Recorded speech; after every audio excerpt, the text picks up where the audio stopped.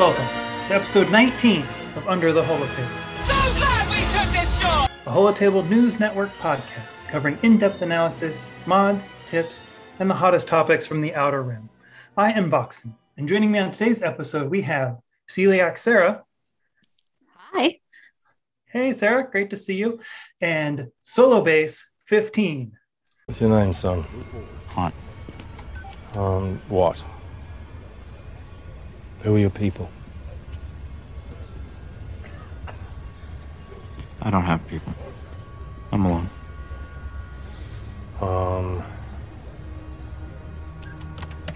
Solo. Hello. How goes it? So excited to have you here, Solo Bass. This is going to be a bit of a faux Gambit podcast. We're going to talk a lot about Grand Arena today, and we wouldn't rather have any guests, although I guess apologies off the top go out to Zareth. He can't be everywhere all the time. We are happy to feature the other half of the Gambit podcast. But before we jump into that, Sarah, I want to quickly touch on a bit of a milestone for us. The very first episode that you and I recorded was on January 21st of 2021. We recorded our first 3-hour episode of HNN. We set the record, and I just can't believe it. We're here a year later. In March we have our anniversary for UTH. We'll have marked a year of episodes of UTH, but this is it. This is our first anniversary of podcasting together, essentially. Well, I didn't even realize it had been a year already. Right. Isn't that crazy? Well, That's I was nuts. wondering, I knew UTH written 19th episode. We've skipped a couple, so I wasn't sure. At 25, I assume would have been a year. So I kind of wanted to see where it would be coming up. And I was like, well, when did I do that first episode with Sarah? When did Sarah reach out to me in the first place to be on? And if you go to our Discord server, it's actually on the podcast episodes. Our episode is the very first episode up there. So Is it? We'll go back and find it there. Yeah. From January 1st. Yeah. It's so funny. Yeah. It's this week for our longest episode. Sarah is joined by a special guest, Voxen. Yeah. For a 3-hour episode. Yeah. So funny. So lots of fun there. And then I just wanted to talk to you, Sarah. You released a new YouTube series today, a new YouTube video with Zareth. I really enjoyed watching those. I thought they're really cool. Solo, did you check those out today? Not yet. I was telling Sarah that YouTube is blocked at work. So after we get off here, I get to watch them. Oh, very cool. Yeah, they were really, really fun. Sarah, tell us a little bit about it. It looked like you guys had a great time. Yeah, it was a lot of fun. So we've split it. We've tried to make it fairly even. So it's like 20-ish minutes on each of our channels split. And then we're going to go over PvE content, PvP content. Eventually we're going to roast somebody's roster. I love that idea. When we're prepared. Hope it's solos. No, I'm kidding. Yeah. Hey, she's going to like me. I do well at TB. All right. Yeah. That's right. There we go. Yeah, so it should be fun. We're trying to keep it as separate from Gambit and HNN and UTH as possible. You're walking a fine line. It's kind of a narrow gap there. Yeah, but it is. You guys are doing a great job. Thanks. Yeah. Well, it's kind of funny because, over here, famously, we're into Conquest and TB and things like that. We really like breaking those down and forging, trying to be a pioneer on making those accessible for people. And then, of course, Gambit is so good at Grand Arena, and they cover it extensively. And I thought it was really funny doing the timed Grand Arena things. I mean, it was fun that you guys didn't get to finish. And really, I was thinking, well, God, a minute for a Grand Arena, it should just be like first match, win, second match, loss, third match, win, ships, something like that. I don't know. It's funny. Apparently we both like to talk. So yeah. Which I think, we're all famous. I mean, Gambit, you guys do 2 hours plus all the time, So. We do.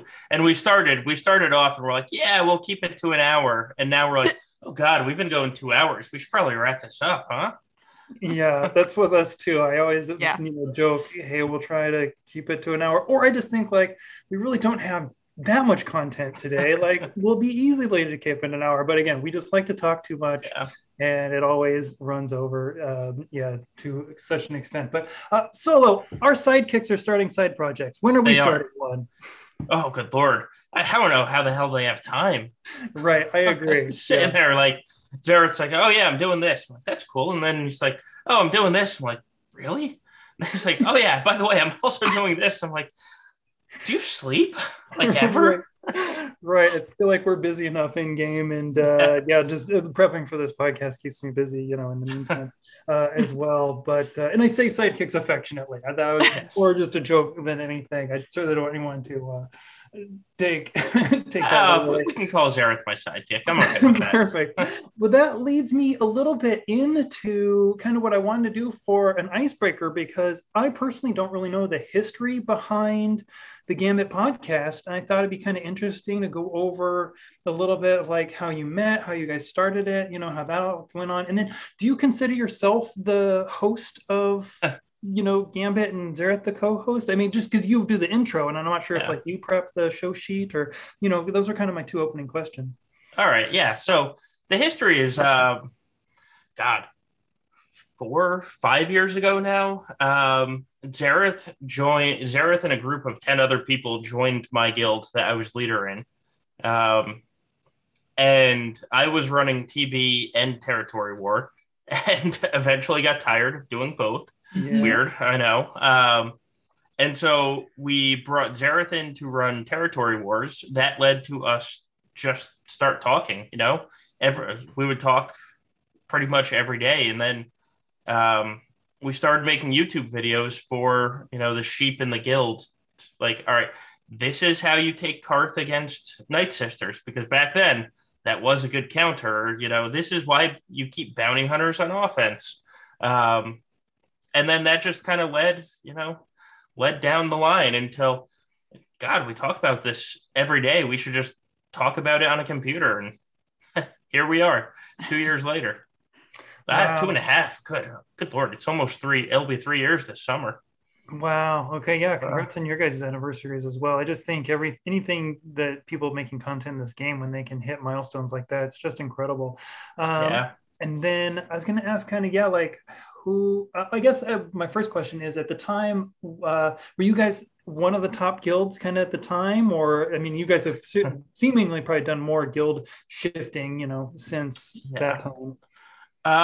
So no, we were not a top guild. We weren't even the top guild in our alliance. We were the third highest GP in our alliance. But we did bring our guild into the top 30 for Territory War 3 months in a row.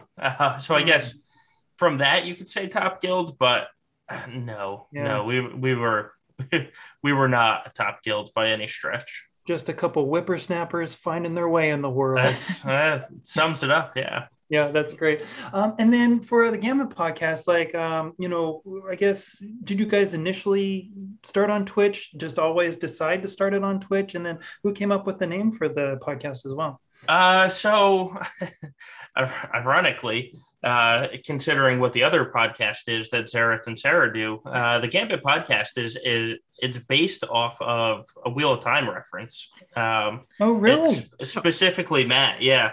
And actually our server, the logo for our server is for the Band of the Red Hand, which Sarah hasn't gotten to yet. So we won't go much further into that, but thank you.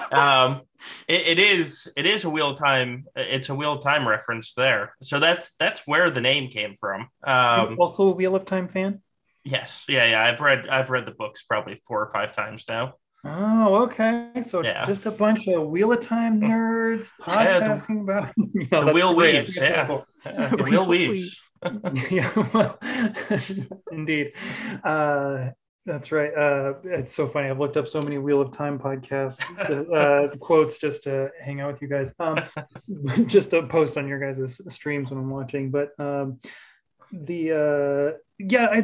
still Gambit podcast is named. It's so appropriate for what you guys do. So that's kind of a good fit. That's fun though, that you guys have drawn so much inspiration from Wheel of Time.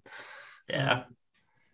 So wow, that's really cool. And then Yeah, I guess from there, I kind of want to just talk about a couple other things like that may have happened today. Biggest one being changes to Qui-Gon Jinn. Especially, I'm so excited. So, of all people to have you on to talk about this, I think you always had been a proponent of the Qui-Gon Jinn. You've always had really good hot takes on Qui-Gon Jinn. When everyone was saying defense, you were, saying let's go offense. And now we have a whole new world with him. They essentially have said he is not going to be on the field with a GL if you want him to be effective. If you want, the 20 Omicrons you saved up that are very valuable right now and used. So yeah, please, Solo, take it away. What's your kind of initial impressions? What's your plans? What's going to change for you? So this news today kind of gives it creates three questions. One of, did the game need this? And I think that's a resounding yes, because Qui-Gon and Jedi Knight Anakin plus 3 scrubs should not be killing a JML team in one shot. Like, you look he would basic a GL with his one shot. Right. Yeah. Right. So it had to be done. The next question is, should they give a refund? And I'm going to make people mad and say no, because within literally one day, CG was like, whoa, this is not acting like it's supposed to be acting. And sent out that warning. They sent it out on the 17th when the attack phase started the 18th. And so 40,000 people after that applied the Omicron. 40,000. Because we looked it up on the first podcast when the season started. There were 23,000 people with that Omicron. And afterwards, after that first week, 40,000 people added it. And so they added it knowing it was going to get changed. Like, I'm sorry. Right. And I agree with that. Well, I guess then my question would be, should the initial 20,000 that did it before the post get, or anyone who did it before they said, whoa, should they get it back? But two, I guess my question would be that I think there's this distinction between, yes, they said there's something wrong with this, which they literally basically said, hey, the offense seems to be stacking wrong, which they fixed. I have no problem with the offense stacking wrong. That's great. But I think there is confusion or what wasn't addressed in them saying, hey, this is going to change. There's nothing in there that said, oh, hey, the interaction that you're seeing with him killing, essentially what we were seeing with him killing a GL, that shouldn't necessarily have changed, except that they completely changed the wording of the they did the ability. So I think that's where the gray area is. I'm not trying to argue one way or the other really. I'm just saying I think there's a gray area in there. There is. And I mean, I understand the people angry at that, but it's, when you know when Omicron is going to change, right? Yeah. So the 20,000 people beforehand, I get their argument. Like, that makes a lot of sense of, hey, we didn't know this was going to change. We applied it because we thought it would be good. But everybody after, anytime you know a change is coming and you apply it knowing that you might not know what you're going to have. And that's kind of like, you gambled. You lost. Actually, no, you didn't lose. You won for 3 straight weeks. Then you lost. And so it is exactly like the Qui-Gon Zeta of, it's a flash in the pan and here we go. But with all that said, the community is very good at overreacting to news that they don't understand, because not many people have actually done the math.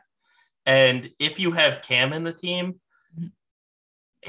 Cam and Anakin are still going to get something like 29, 30K offense added when Qui-Gon dies. Yes. I mean, it's not going to be a pansy. Like, he's not going to hit like a pansy. He's still going to, probably one-shot the Mon Mothma teams with just Qui-Gon and Anakin, or Qui-Gon, Anakin, and Cam. He's going to two-man a whole bunch of teams. Like, let's save the pitchforks for after next week, and we see what the changes actually are. Yeah, I loved in the last episode, Zareth was like, is there ever a time we should be passing pitchforks? I think this is a great example. I really appreciate, your warning, and I think, it's good to just say, hey, players, this is a good almost lesson in, exercising caution, when using your resources, especially when, CG does issue a warning as they did. I mean, I am a player who applied the Qui-Gon after the warning. I am fine if they don't refund it. I certainly see the arguments for refunding it. And, I think that the changes are interesting. I mean, I personally, myself aside, I feel for the people who on Reddit saw Qui-Gon killing GLs and then went and applied that Omicron, expecting it to kill GLs, enjoyed it killing GLs for 3 weeks, now expected to be able to rely on that counter, and now that rug got pulled out from underneath them. I understand how those people might be feeling today. Well, so what's funny is, I'm not just talking out of, what. I applied the Qui-Gon Zeta or Omicron after knowing he was going to get changed. But that's because every one of my matchups on my alt, I was outnumbered on GLs, and adding an Omicron helps you with that. Except for I never used it to kill a GL, so it literally changes nothing for me. Okay. It just gave me another strong team to use on my alt, which I, needed to punch up. And I'll do it all. I would have done it all over again, because after applying that Omicron, I went 5-1 compared to my 3-3 start. So wow. It worked. Like I said, I might have lost the war, but I won the battle, and that's, happy enough with me. That's great. So it doesn't sound like anything is going to necessarily change for you. And I guess the silver lining would be here, or advice would be, if they're not going to refund it, if you're stuck with this and you relied on it as a GL killer, maybe you shift it over to using it on a counter that, is still punching up, but might free up something that you can counter at GL if that's happening. Or you're going to still have to theory craft something that's going to get that GL, but you still do have your Qui-Gon Jinn to punch up.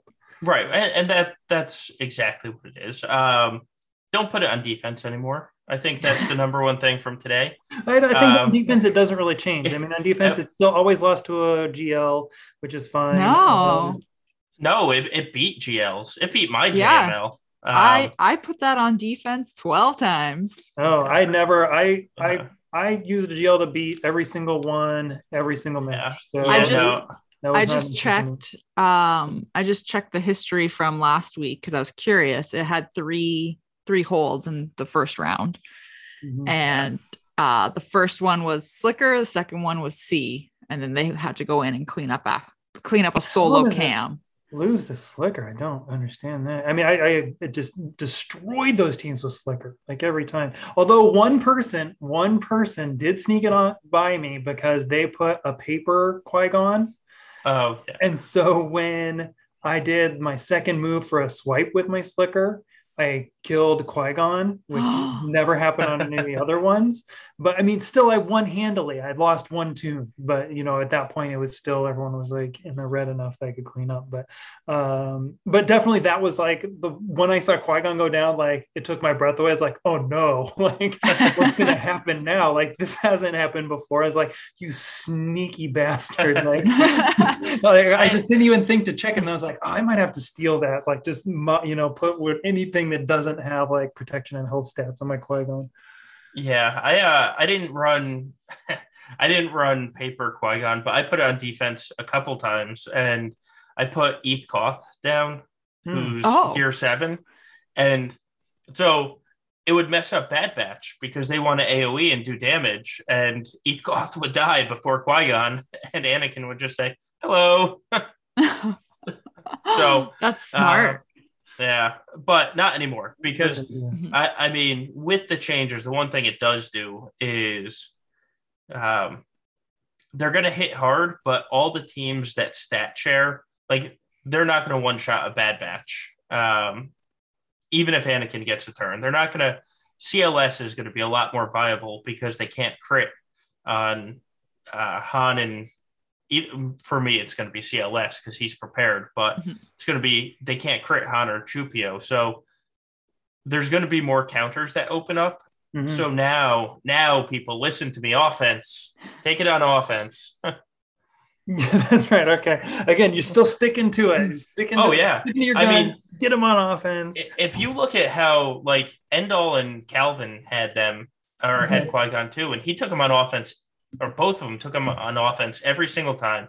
They two-manned every single time, got amazing banners, and it cost them 2 characters. And it's like, all right, well, here you go. This is now your life. Congratulations on good banners. Yeah, I think Calvin. I didn't have a chance to. I don't get a chance to watch Endall's streams, but I do try to catch Calvin when I can. And yeah, because I mean, he went 12-0. I mean, just kept going. I mean, Calvin still hasn't lost in forever, and it blows my mind. And I'm really impressed, and I love just catching his streams to see what he's pulling off. And yeah, he's doing the same thing. I don't think he was always countering a GL. Sometimes it was like DR teams, I think. Yeah. Oh yeah. Here and there, but I think it was just like the one stream I saw from last season. But yeah, I mean, I was for sure he was going to get one loss in these 12, but I'm excited to see how he can keep climbing. So. So yeah, that's going to be really great. Yeah, and so I guess another thing to just kind of promote or mention, if you want to see really great Qui-Gon, on offense in action, yeah, tune in to Calvin, tune in to Endall, check out Solo. He'll be, using that Qui-Gon in there on offense. So I will be Darth Revan. You might have a 370 Darth Revan with Darth Talon. Not anymore. That's right. Yes, that's great. So yeah, there's lots of ideas out there, places to punch up or to use your Qui-Gon, which, I mean, at this point you might need it. Might need to diversify your Qui-Gon. So, right. Yeah, that's a really good idea. One of the things I wanted to call back, just a real quick tinfoil hat segment. Iden came out today, which Sarah, you guys didn't do a kit read. I love that you're still saving that for H&N, which is fun. You still discussed him. Yeah. Her. I actually read the Star Wars book with Iden, which was kind of interesting. That followed more of her dark side endeavors. But I was kind of thinking about Iden when you guys were talking on your YouTube series today, and looking at this, they keep releasing these TB Omicrons, and sure, maybe for middle of the road people, but they're spending time on these Omicrons, which are end of game content essentially. And it still makes me think, are we going to get a new TB to make these really worthwhile? I mean, especially look at Karth's Omicron, and it's just like, where are you going to use this? Like, he doesn't have a team necessarily that you can put together with that. And then I was kind of noticing in Iden's kit, 2 of her abilities are on a field that looks like Endor. And I was just like, I mean, are they dropping clues? Are we starting to get clues? And I know, sure, there's not another TB out there. I mean, maybe they open it up so you don't have to select one TB or another. I mean, granted, a lot of us shifted over to Geo before we got max stars on Dark Side, and so maybe we'll be seeing that again. I don't know. I was watching your stream and the tinfoil hat slowly came on, and I just, any validity to that? What do you guys think? So we did notice, Sarah noticed the Endor bit as well. And I mean, so part of me is like, we can't get a new TB. We can't max this one. So no, but they don't care. Right. They don't care whether we can max it or not. It's been over 2 years, and I mean, I did mention this. They put Cam and Watt for sale in the store. You can buy them with money. And they did that with Rolo and IPD. And right after a few months after they did that, Geonosis TB came out. So if they're following a pattern, then I would say, yeah, we're probably going to get a new TB. But Karth makes me wonder. Could it be a joint light side, dark side TB? I don't know how you would do that. Oh, I God, don't know. that would take forever to eat up all the teams. Oh, Because TB is there to eat up your characters and your teams. yeah. You have to have like 10 battles with a joint one.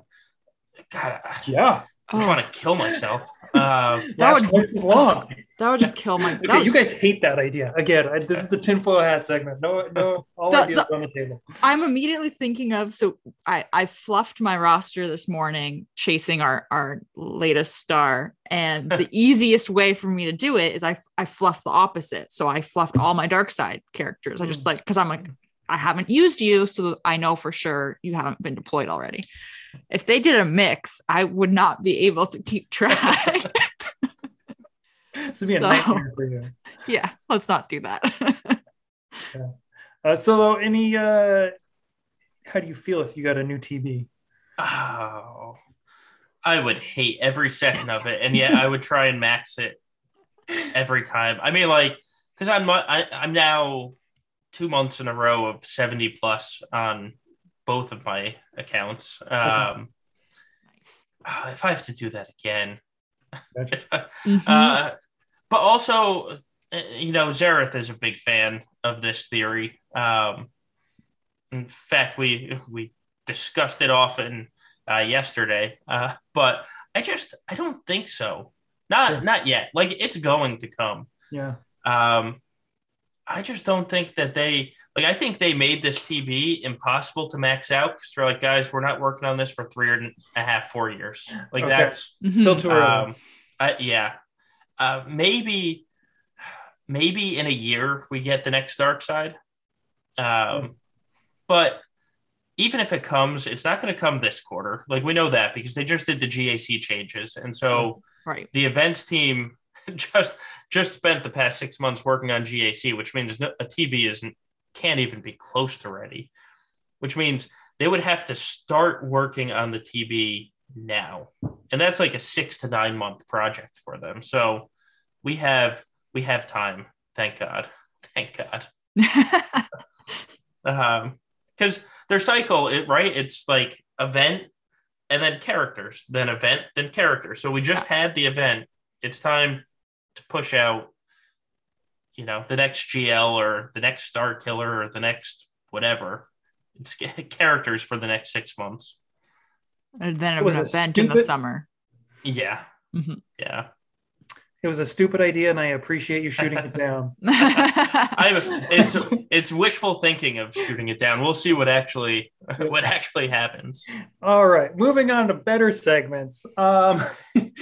I wanted to. Oh, I guess the last thing I wanted to mention was also with Qui-Gon coming out. It was just kind of hey, here's an Omicron out of the dark. I really kind of liked how we got initially like a list of Omicrons. I kind of figured we would always get them in waves. So I guess that kind of answers that question. It looks like maybe we'll get another list later. I don't know, but it looks like for now, we're just going to kind of randomly get ones that'll be surprises. We don't know when to expect them, who they're going to be on or what they're going to be for. So I think that's kind of crazy. I hope the next 3 are TB so I don't have to think about applying them.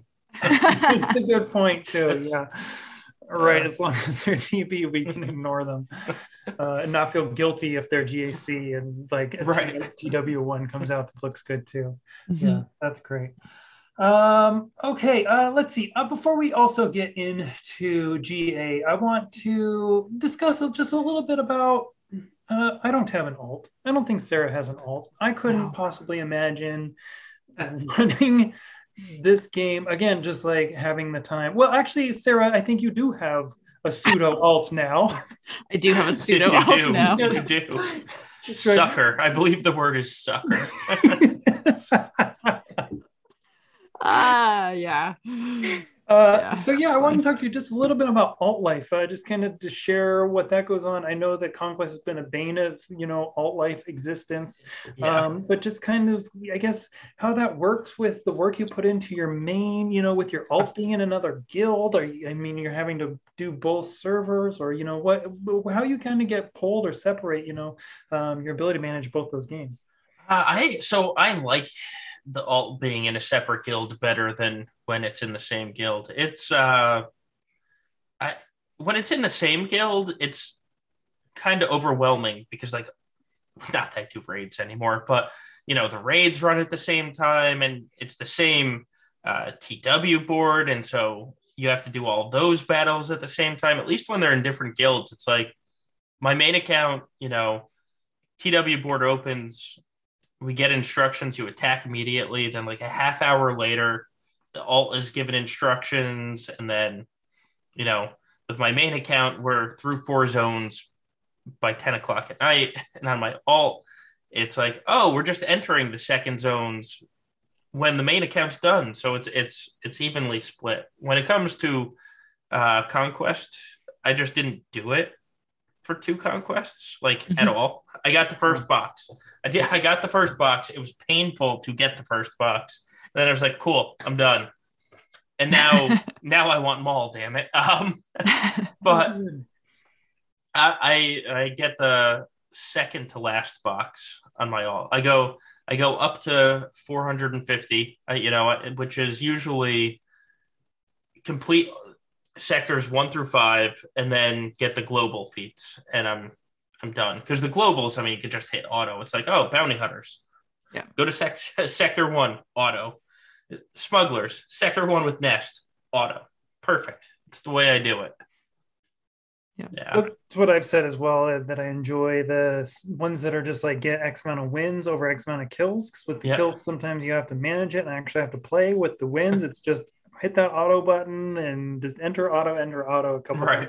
So I personally have enjoyed those more, although the 42 sets of 40 was a bit of a strain. And as I mentioned before, the skipping the smuggler feats, especially for this latest generation, just completely revolutionized the my playing of Conquest for these 2. And I'm pretty much done with it now. I just have 7 more battles with winning with Han, Boba, and Fennec together.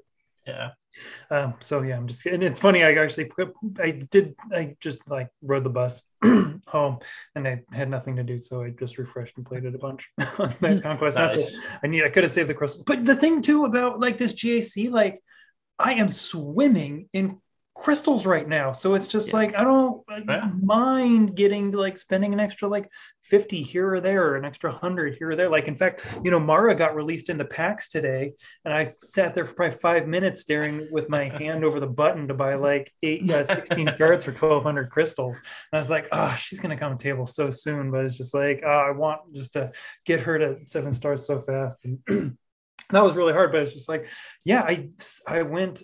Normally it's in this amount of time, I might go up 100 or 200 crystals based on what I'm spending getting ones every day, or more than that, probably between 5 and 1,000. But I jumped up 5,000 crystals in last couple of weeks. So it was just bananas. And so there's, sorry to get back on track. You're all there's a couple of interesting things I didn't even think about, with having to deal with TW, with your alts. And just there's, I guess, a number of game modes I hadn't really thought that you are having to consider. And then I guess also kind of, which Sarah was talking about, a new difficulty as she's acclimating herself, which is you kind of get yourself in an alt mindset, and then you go back to your normal account, and kind of keeping the 2 mindsets straight for what account you're in and what, the strengths are of each account. So I started my alt saying, I'm going to do different things with this. And then I realized how hard that was. I was like, you know what? I'm winning on my main. I'll just be doing the same thing, just slower. That's how that ended up. Because oh god, I have a spreadsheet for mods I want to slice for each account, because the normal person's oh, I want to finish this, this character's mods, slicing them to make them faster. And now I'm what do I want to do on this account? Do I want to?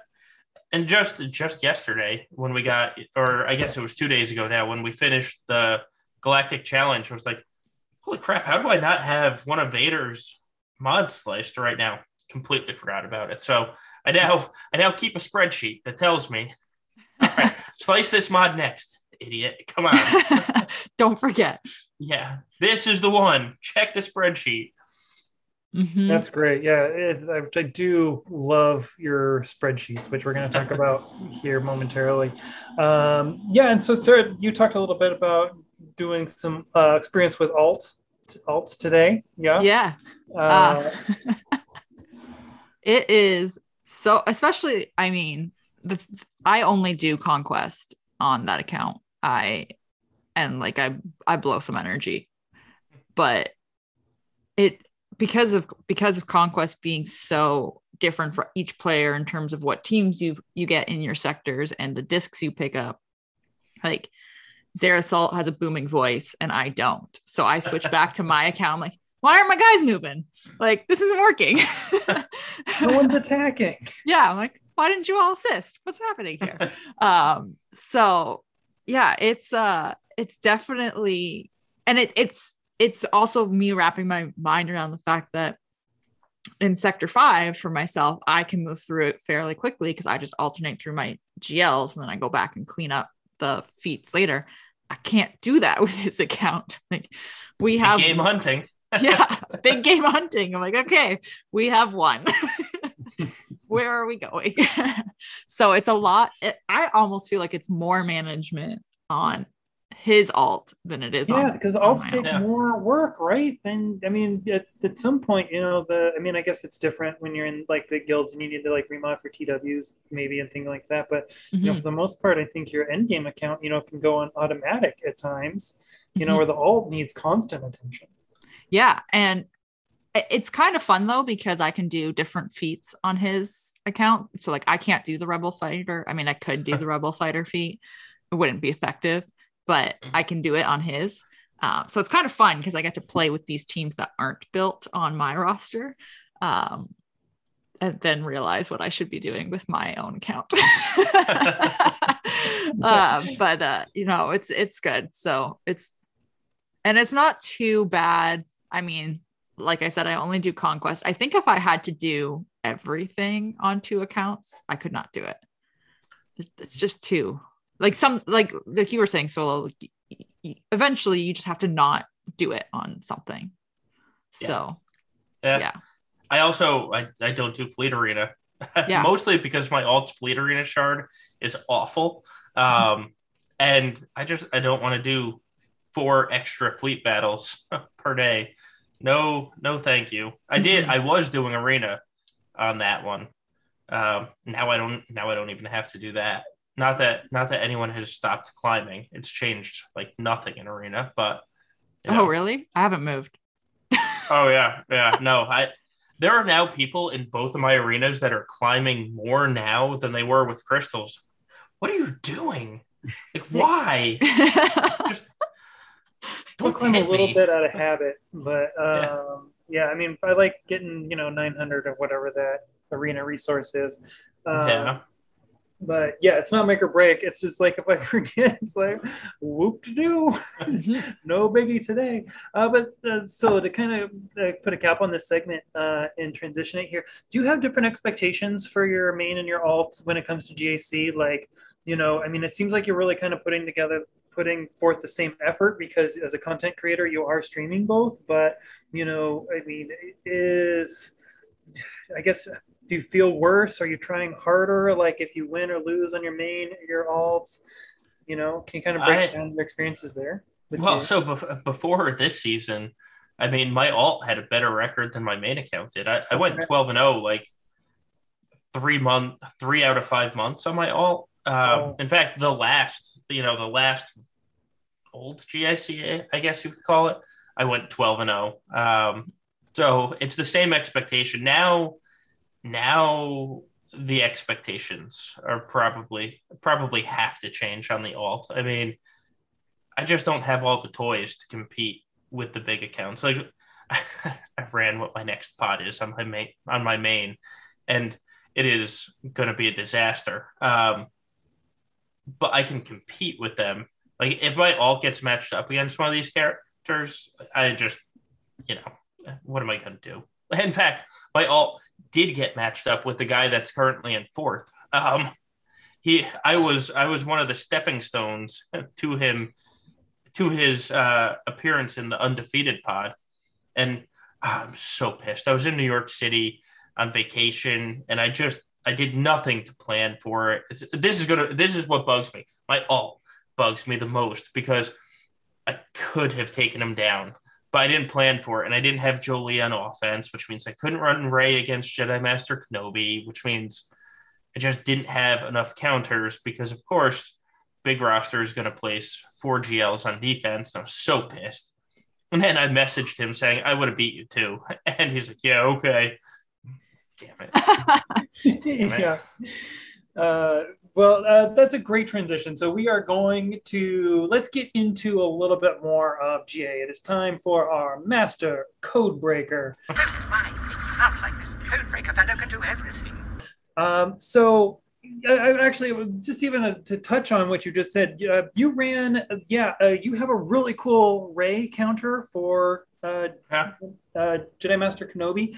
Do you want to just throw the team out there and how it works really quick? The only time I saw it, it lost, which is the only time it's ever lost. Stupid R9 GK. So I know I'm promoting it, not based on what I've seen, but what I know it can do. Yeah. Yeah, no. So there's 2 versions of it. It really depends on what makes you feel more comfortable. I like Jedi Knight Revan lead a lot better, because you can call to Jolie to assist more, which reduces his cooldowns on the revive. But it's Jedi Knight Revan, Grandmaster Yoda, Jolie, Jedi Knight Luke, and then Rey. And Rey basically is there to whirlwind. You direct focus Cat, Rey whirlwinds her, she revives, and then you whirlwind her again. Like that's the whole purpose of it. And then once Cat is gone, it becomes incredibly manageable. And so Rey lead obviously gives you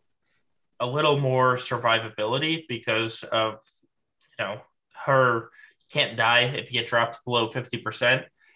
But it works when it works, and it works most of the time. It works for 65 banners against Kenobi Cat.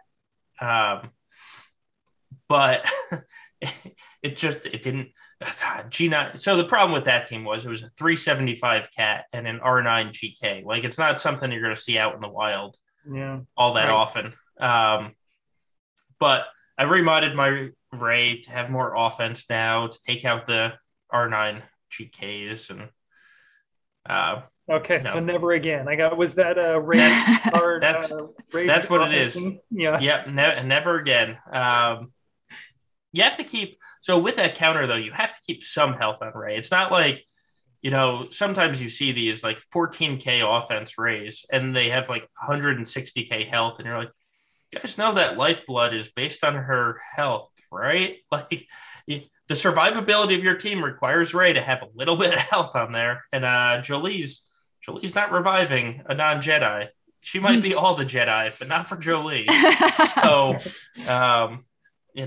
so you have to find that, line to straddle, I guess. Yeah, beautiful. And then I guess I just wanted to kind of put in my own little tip that I run all the time. So a lot of times what I'll run into is MKs that have like either a scrub team or, Cat's the real threat on the team. And then sometimes like I want to save all my heavy hitters for other teams. And so I can kind of do a mirror match with garbage, but the match can get out of hand if you don't bring enough offense on that team as you typically would, like whether you have a Cam or a Gas on that team. If you use Cat's Annihilate on General Kenobi. So a lot of times the trick to it, and especially for 3v3, this is like the hot 3v3 tip on the mirror counter, is you pop the ult early. As soon as GK has the ult, you pop it, Yeah. and then you use cat to kill the other cat, and then there's basically nothing else that's a threat on the field, and you can just take your time and get max banners. Granted, you still, you take in Mace or some tank that'll die right away. That doesn't matter, but it makes that counter like 100% if you play it right. I went to Grand Arena Science to kind of watch it, how it would work first, but the person didn't play it that way. So like I actually recorded my own video to send to them because I'm like, here's it actually working, because the video we have up has 0 banners. Right. And so but yeah, I just kind of wanted to make sure that like that was a strategy that was out there. Yeah. But yeah, moving on a little bit more now, to get into more Grand Arena, and you might, I don't know, this is probably on your Discord server, I'm sure it is, but I love your Grand Arena spreadsheet. Oh yeah, love it. Like, I don't really see Xerath using it. I don't really see anyone else doing it. Xerath does not plan out his attacks. Okay, yeah, you use it religiously, which just seems so easy. You plug in what you know. You have your little box for the back wall, and you have your drop downs for essentially the teams that you use for offense. I want to, one, did you come up with it? 2, is it available? How can I get it? Is it available for other people to use? I guess you would still have to program in, your own teams and things like that. But you'd have to enter the info. I do give it to people or give copies to people, or send it so that they can make a copy for themselves. It was God, I want to give credit to who. So somebody else came up with a spreadsheet and sent it to me, and this is a long time ago. Sure. And I drastically edited it down to what's useful for me, because they had what they wanted to use, and so they had a whole bunch of stuff on there, and I was like, I don't want any of this stuff, but it's a great idea, so let me I'm lazy, so let me steal some of the formatting so I don't have to format it myself. And I will make this my own. And it's changed. It's actually changed a lot over the years, but because I think I started using it right when GAC turned from GA to GAC. Mm-hmm. That's right about the time that I actually started using it. And if I didn't use it, I would inevitably not have enough counters, because I would just be like, oh yeah, this counter works. Oh crap, that was up top. All right, well, let's stumble and bumble through this one. Mm-hmm. Yeah, it sounds like the bones were there, but you overhauled it. And I feel like at your level, in a level in which I'm getting to, which, I would say probably like 2, typically like 2 out of, my 12 matches, maybe 3, I run into an opponent where it's like, I really got to plan this out. Like I have to like write down, who I'm going to use where, and like if I can spare a tune to like move over to a team or something. Right. And and then I watch your stream and I see that spreadsheet and I'm just like, oh, it's beautiful. I gotta get my hands on that thing. Because I just love the drop downs. I mean, it looks totally programmable. I mean, I guess I always wondered if once you like populate a team, if it gets removed from the drop down list, because that would be really cool. Oh no, I could do that, but that's so much extra work. Yeah, but is it worth the work? Yeah, you already know. It's 3 boxes. It's not like you don't know it's there. So, and I think so often it's like you might see so many teams are kind of easy to put down in terms of what you're going to see on what you would see and what you can represent on the list. So, anyway, that's really exciting. I guess I would suggest making it available to everyone, or I'm going to definitely be hitting you up to get myself. Yeah, I can DM it to you. Very cool. Yeah, I can't wait to get my hands on it. Props to you and the work you put on it. I just think it's so cool, and it certainly, it comes in so handy. I just love how once you get that first wall, you pop it up and kind of figure out your game plan. Yeah. And I think a lot of times your streams are so smooth.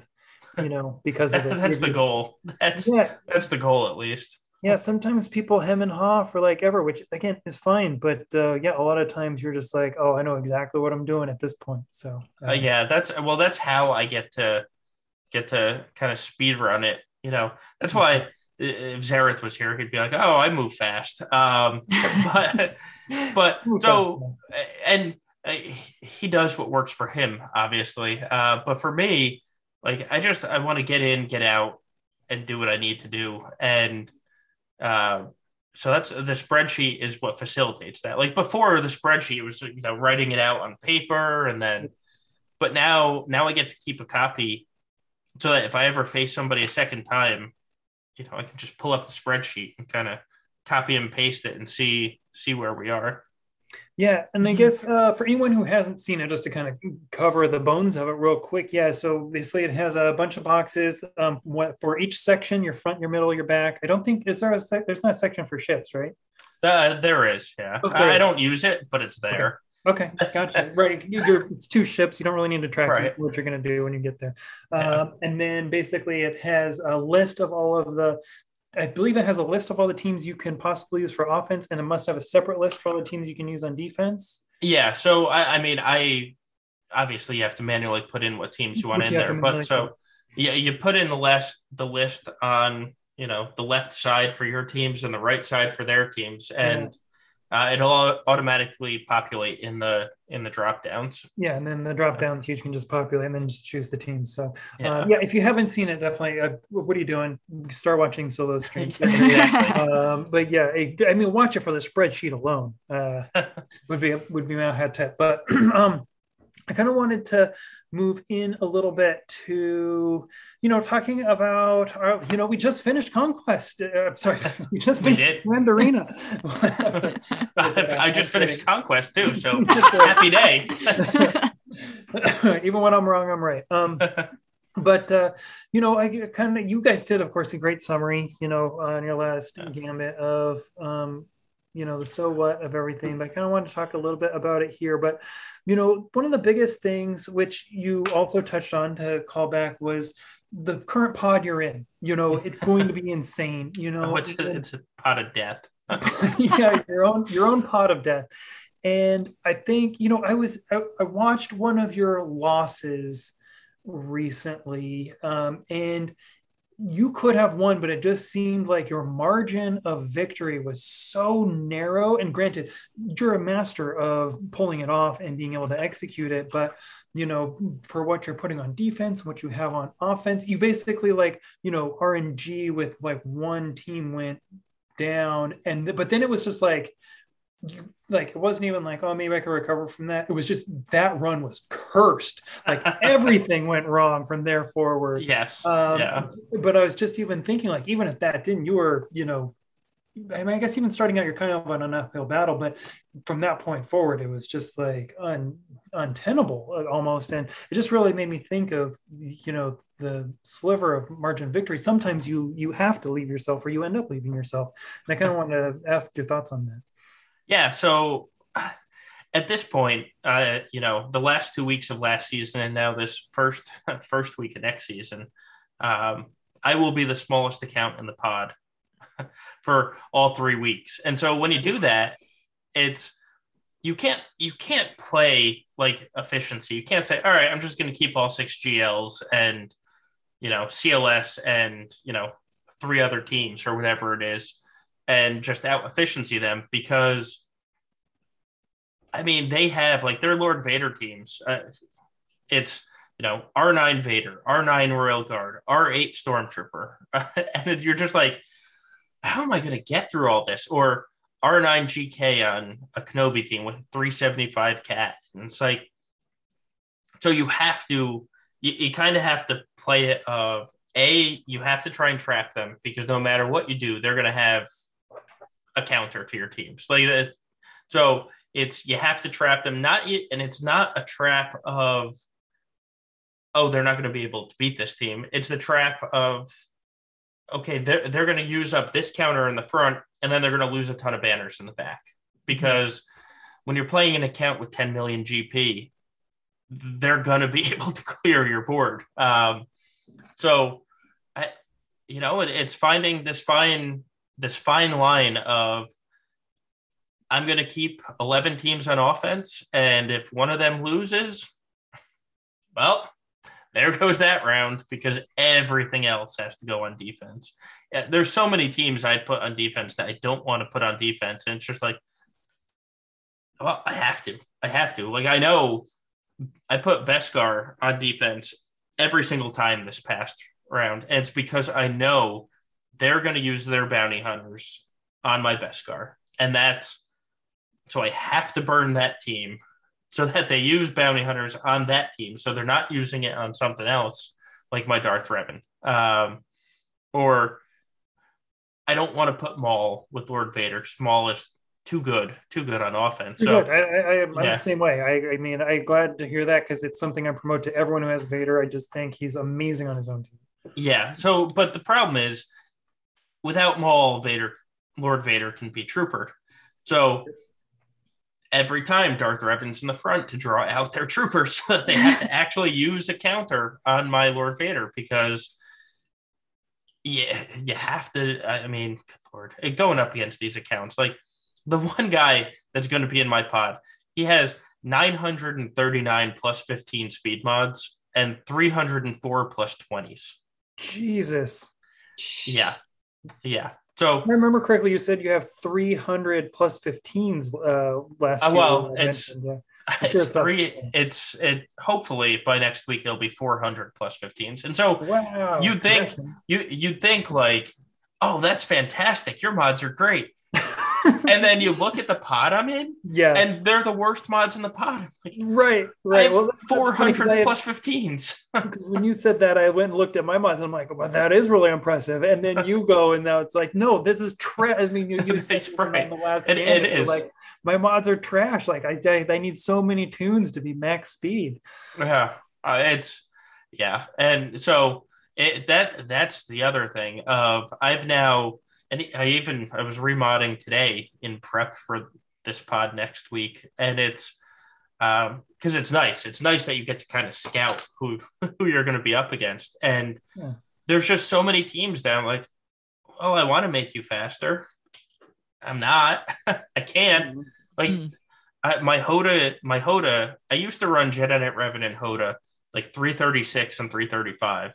They're currently down to 315 and 311. And it's like, right. Yeah. They're so slow now. And it's just like, I'm bled dry. Like there's literally not a single speed mod that I can apply right now. I have to pray that I farm up, a bunch of plus 20s in 3 days.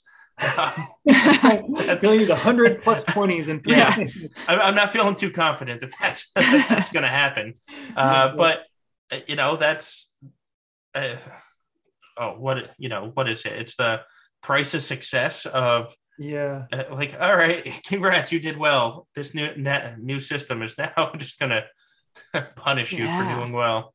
Yeah, and to put this in perspective, you're in the top 100. What's your current? You said you're a 70 something. I don't know where you ended up. No, I'm 24. I'm 24 right. right now. Pardon me. Right. Of course. I'm the irony up from there. Yeah. The irony of this all is this is my best finish ever, and it's the hardest GAC I've ever played. Right. Because I think before that 36 was my highest finish in the old GAC, and now it's like, oh, here you go, your best finish, and it's the hardest one you've ever had. Yeah. Well, congrats. I mean, that's congrats. I mean, I guess that must make it feel a little bit more worthwhile. I mean, you're getting more rewards now. I mean, before you were just like trying to get 36 just to brag about it, but now at least you can brag about being in 24th, right? 24th. Yep. But at least now you get a lot of crystals to also show for it, for all the extra work. So many crystals, yeah. So I'm back in the 3000s, but I'm still in there in Kyber 1, but I have a 7 million account, and I'm punching. It's just starting to punch up. I mean, I think this was still pretty much. It felt pretty much even with, I think, a lot of my experiences. There were probably 2 or 3 matchups that were definitely harder than anything that I typically face, but still able to win those. And I don't know what my problem is, but like clockwork, I go 10-2 no matter what. I go 10-2. Like I still beat teams. I have the players. I have no no right to beat. And then I still flub up on an even match that I expect to win, that I've won 100 times. Like, I don't know. I'm cursed to like always go 10-2. Like, I would love to get like a 12-0 season at some point. Yeah. But yeah, that's exactly what happened. Like, I beat the like two guys that I was for sure going in, I was going to lose. And then there was one where it's just, yeah. This was my first GA with Sith Eternal Emperor. And so I, was really excited to have him and to try him as my new Rey counter. And again, I'm still new to it. I'm learning the nuances of it. I have my armor brought up, which of course Sarah covered on the her YouTube video today. But my C lost twice on Rey counter, and those were the only two GA's matches that I lost. So it was still just kind of figuring that out, but it's still at the 3,000. So I have a little bit of shame admitting this to you, but no one else. But I play efficiency matches, and I think it's interesting because even on your latest Gambit, I really do appreciate everything you're telling me about, or telling people about your experiences with, setting those hard defenses, leaving only enough for your offense, and, that margin of victory that you're having to do to have a chance against these 10 million accounts. Yeah. But, you even said, shared a story on Gambit about your shardmate who, like still got beat by an efficiency player, in a situation where by all accounts, I mean, shouldn't really have lost, I guess. And, it's funny because as you were telling that story, it's like, yeah, that's my every GA. Like, that's what I do. Like, I set like a shitty LV team. I certainly set like, I set not necessarily bad teams, but what I set, I try to make it hard to beat or in a way that will steal some banners, but I still have everything for offense. And then, I basically know that what I'm bringing on offense, I'm going to get max banners. And there was one where I faced another efficiency player and beat him by, I think 3, maybe 4 banners total. And that one was like a nail biter, like all the way through. But just when you were telling that story, it's like, it was really ringing true to me. And I just think it was so funny, just the dichotomy, because you had just gotten done talking on Gambit about how the only way you can win is by, what you had just kind of shared again, is by really not necessarily scouting, but, setting this balance of difficulty and offense and defense where, I really front load my offense play and am able to still win that way. And so I'm really interested to see what happens once I hit that buzzsaw.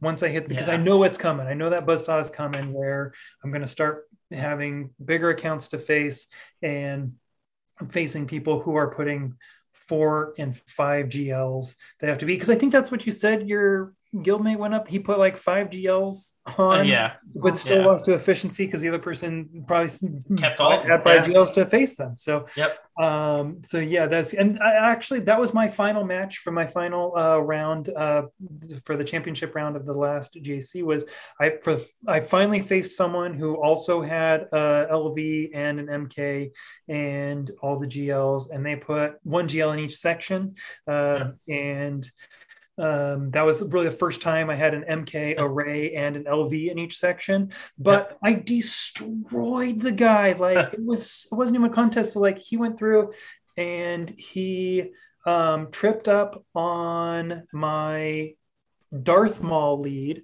on my front section. So he had to used a team there, and then he tripped up and TM loaded my Maul team on my back. And I once I saw he had TM loaded my Maul team, I was like, there's no way he clears that. Maul TM loaded? Like, how do you get through that? And so then, but he had something, he 2-shot it. But then on my other front section, now he had to get through my Kyle Mon Mothma, and TM loaded that team. Like that Mon Mothma team was hanging on by threads. Like everything was like red and yellow across the whole team.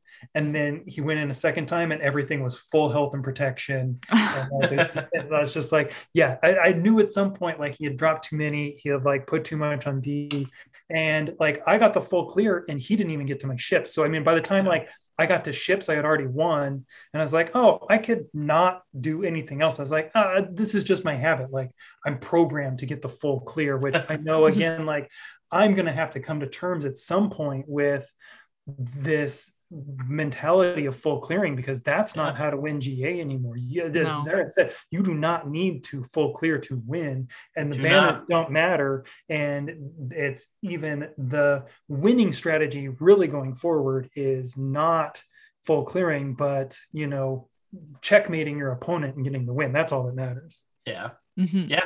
It's it will be, I had the one, I'm going to place 5 GLs on defense, and neither of us is going to clear. And it was the most terrifying GA I ever played, because he was a bigger roster with better mods. And you know what? He got through 4 GLs with only three of his own. And I specifically put down GLs that are harder to, to off meta. And he didn't care. He burned a few teams to get through my Jedi Master Luke, but it was a 9.5 million GP account. He could burn a few teams to get through that Jedi Master Luke. And then I only had 1 GL for offense. So, it was, I won, but it was, he cleared a lot more than I thought he was going to clear. So I thought I was going to have to go in and just clear the top and go and win. And then luckily he went first, because I would have been screwed. But he cleared my entire bottom and 3 of the teams on top. And it's just like, okay, so that's how this is going to go. All right, then. This is my life now. Yeah. Wow. And I will say, I mean, it felt a lot better knowing, I'm sorry, what was your record? Did you go 10-2 on your main? I was 11-1. 11-1. Okay, so yeah. I watched your one loss. I mean, I watched a lot of your wins too. Yeah. I thought I missed another loss in there. But okay, yeah, and then I know Zareth went 10-2, and I felt a lot better knowing, that there are mortals out there like myself that are like getting the 10-2 as they're climbing up. So because you were, I think Endall went. Did you say 9-3?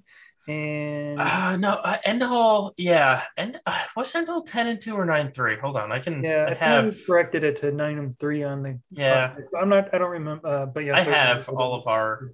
Oh, okay, great. Yeah, Dom went 10-2, but only lost like the final 2, right? He did. Yeah, it was in the last week when he was in his own hell week. I watched both those streams too. Yeah, Calvin was 12-0. Zareth was 10-2. Jesus. God, poor Endall, where are you hiding? Endall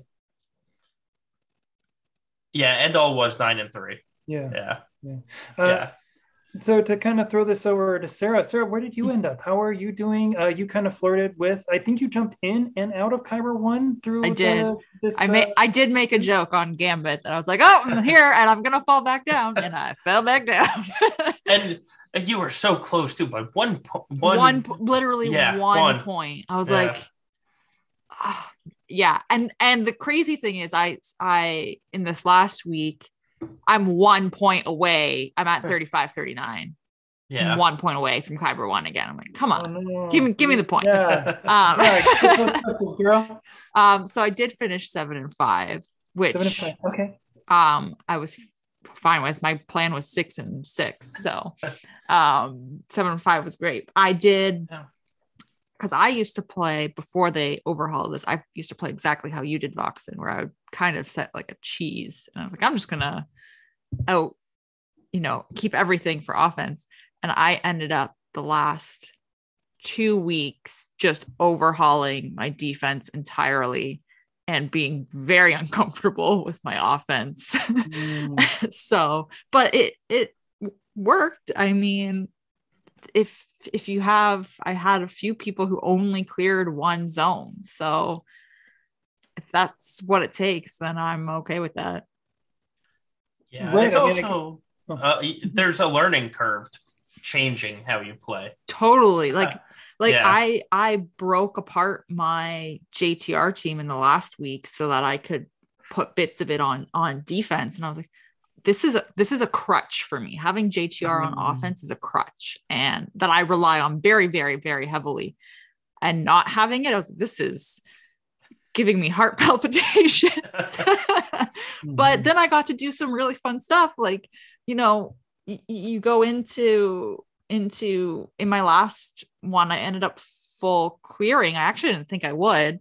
And I ended up gassing a Qui-Gon team, which I didn't think you could do, but you can. Yeah, that's 100% GG. Yeah, and now you really can.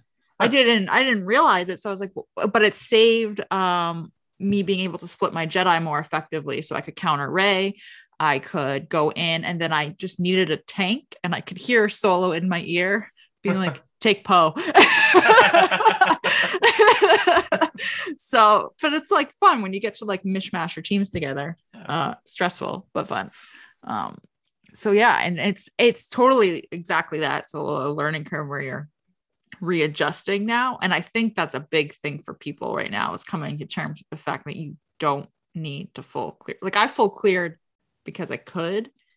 But every other match that I won, like there were matches where I only cleared the bottom, or I left one team standing, or whatever. So as long as you win, win's a win.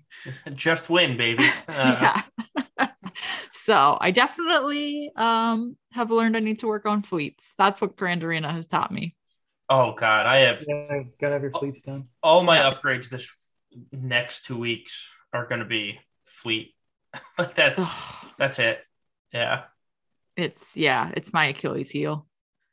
Yeah, I've got pretty consistent with the malevolence counter, which has been nice. But yeah, I'm dreading the learning curve, and I'm dreading the discomfort. I know that they're coming to the way that I play the game. I'm just gonna hang on for dear life and keep doing what I do until I hit that brick wall, and then and then it's just gonna all fall apart for a while. But even as you were mentioning Solo, once you get deep, which I'm probably deep enough into Kyber 1, you can afford some losses. You were saying you can afford to take an entire round off, and probably not fall more than like 50 points or so. So we'll see where I guess I'll try to take solace in that knowledge, but yeah, certainly, because I don't expect, the thing is like, 'cause I always go 10-2 when I have what seems to kind of be easier opponents, and now I'm in a place where I'm going to start punching up. I think I'm good enough that I expect I'll start punching up to people. I mean, for my GP, the thing is that my GP, no one really, it's a very small portion have all 6 GLs. Yeah, but that's what really allowed me to kind of prey on my fellow GP mates. But at this point now, I'm going to start going into the darker waters of people who also have all 6 GLs, and a lot more that I don't have on my roster. And kind of navigating it from there. So that'll be really interesting. But Sarah, I'm just so excited to hear your gameplay and how you're doing, and that you're trying out new things and figuring out a lot of new stuff. And I guess if I was to make my pitch now, Solo, I'm just waiting. You guys didn't have anyone on your New Year's stream? The holiday was too. I spent my whole night trying to figure out how I was going to free up enough time on New Year's to reach out to you guys and invite myself on as your guest, but I just couldn't pull it off. But basically, I'm hoping that I can invite myself if you guys ever get a cancellation or don't have a guest at some point. And hoping I can sit in the wings at some point to be on. This next season, it's going to go back to normal fight nights. I mean, because we had Brill on this past week, and he was great. He was the first guest on in months. I mean, really, it was one season, but it legitimately was months. And the irony was Zareth got sick and couldn't show up. But so we're and we like playing with, other people there better. Just how do you bring somebody on like Christmas Eve, like when I went on solo, or New Year's Eve? It's hard to ask somebody to step away from their families. Like, luckily, Mrs. Solo, the clock hit 12:01, and she's like, "All right, peace. I'm going to bed." All right, perfect. That is lucky. Perfect timing. But it's hard to ask people to give up their holidays. So luckily, nobody cares about the holidays in January, so we're good to go. Yeah, you're back on track. That's great. Yeah. So, I'll always be around there. But yeah, because I joined late for your New Year's stream, and I just figured, Zareth must be just running late. And then you were like, "Oh no, he's not joining today." I was like, "Oh, okay, yeah, that's so interesting." Yeah, but you and Brill did a great job. I still really enjoyed that stream. So, thank you. I guess this is a good segment to kind of go into talking about GA records, with, our expectations and going forward. I think Sarah has some questions, but before we jump in there, I do want to congratulate Fishy Fellow for being the greatest Grand Arena player in all of Galaxy of Heroes. He figured it out. He cracked the system, took number one. You know what the irony of this all is? So he played his first week, which is why the leaderboard is bugged. It's not that he just didn't join. He actually played the first week. Right. He almost beat Arnold the first week. Oh, really? It was like a 10-point game. So that's the irony of it. And then he went 2-1, which is why he it has over 38-10. But so he actually came close to beating Arnold, and then just didn't join. CG, this is the problem. They always release something new in December, and then they go on vacation. And I understand why they go on vacation, because they have a use it or lose it policy with their vacation. So God knows I'm taking my vacation if I'm going to lose it. But so obviously this wasn't working the way that they wanted it to work. And so there he goes. Congrats. Luckily there is no title. Like, this kind of annoyed me. There's no title. Everybody got Kyber combatant. That finished in Kyber, at least. So, I mean, he got a couple extra crystals, but he also lost 3 weeks of not participating crystals. So, at the end of the day, he really didn't get anything. Right. I guess that is, I like the idea. Yeah, they do need a title up there. Now that it actually is meaningful, because as you guys were saying, we actually do have a championship now. The people who are playing are by score, playing for the Super Bowl, as you guys put it, the Super Bowl at GOH. Yeah, so I thought that was really cool. Yeah, I just think it's so funny. Yeah, Fishy Fellow was up there in first. I guess, thankfully he didn't get a title with an asterisk. But yeah, hopefully they do bring a title in now that they fixed the leaderboard. They should. I think that'd be cool. People were really playing for it. Hopefully it'll be the Super Bowl of SWGH or something.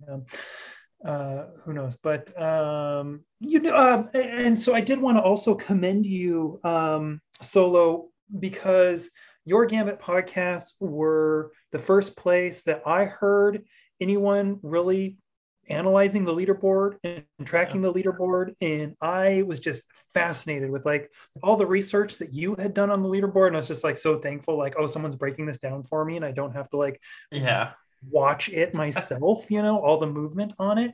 I thought it was so cool that you were tracking it and the tracking that you did. And then you were also the first person who basically said, hey guys, you can scout your opponents early. CG may have said the leaderboard isn't mattering, but if you go into my placement or whatever it is, you can see your pod. And so, I, as soon as that opened up, I went and, told our Discord server as well, hey guys, if you want to scout, you can do it early now, and it's Solo, broke this down. So I just want to really put that out there, that I thought that you did a really great job with all the work there. Thank you. And now that we have a season over, we actually know how, because we have 12 12 full matches. And Hawkeyes, he's sitting third. Third. So this poor guy, right? I say poor guy as he's one of the biggest accounts in the game. This guy, he kind of got screwed out of competing for first because there was not uneven, but there was a group of undefeated people that didn't make a full 8-person pod, right? Which means he went up against somebody that had one loss at the time, which means they had a lower skill rating, which means he got a lower skill rating coming out of it. So he kind of got the old, you did good, kid, but sorry. Because he never even got a chance to compete for first, even though he's completely undefeated. Like he went 12-0 and third was legit the best he could ever do. Oh, and I think that I don't want this to sound like I don't think you understand it, but do you understand how that works in terms of skill rating? Because a lot of people just assume it's win-loss. It is. It is, but it isn't. It is, but it isn't. Yeah. Because like banners and zones cleared, like none of that matters. So it is truly just win-loss, but the skill rating of your opponent comes into effect. And so if you're fighting with somebody with one loss, they have a lower skill rating, which means you get less of a skill rating. They also set it up. And if you look at most people that faced somebody with the same skill rating, you got 42 banner or skill rating. I'm going to call it banners for easiness. You get 42 banners for the first round, then 41, then 40, and it just kind of ticked its way down to 31 for the final one. And that's what they did to make sure that the people that lost in week 1, have a different skill rating than the people that lost in week 4. That's why somebody like Gom, who lost twice, is still in the top 50 despite losing twice, while there's other people that went 11-1 and missed out on the top 50 because they lost earlier. Yeah, that's what I was wondering too, because it's like, oh, am I going to have to face that one guy I beat before because now I lost one. Now we both lost once, but they would be different now based on that. And I think from what you're saying, and how it's grouped, 90, I don't know, probably most everyone, won't be on a cusp of a break, of a skill rating pod. But my understanding of it was there were 2 death pods and then what was Hawkeyes? Got bumped into kind of the pseudo not death pod, but he belonged. Yeah. Okay. So, yeah. I mean, he legitimately went, 12-0. It's just he was the unfortunate one that kind of got bumped down. Starting this season, though, we're going to see a lot more variation with the skill ratings now that we have a season and people have lost at different times. Like this first season was you could calculate everything. I mean, it was easy to predict. Now we're going to see a lot of people that are matched up with a skill rating that are like 1 or 2 off. And so that's going to throw off eventually what you end up getting for a win if you beat somebody with a skill rating that's just a little bit lower. And so it was easy to follow who was 12-0 this season. You can't, that's over. Like you can't do that anymore. Not you can't tell from the skill rating what the record is. Right. So it'll be harder to follow, but at the same time, it's what's going to make sure you're not fighting the same person 4 times. Right. Yeah.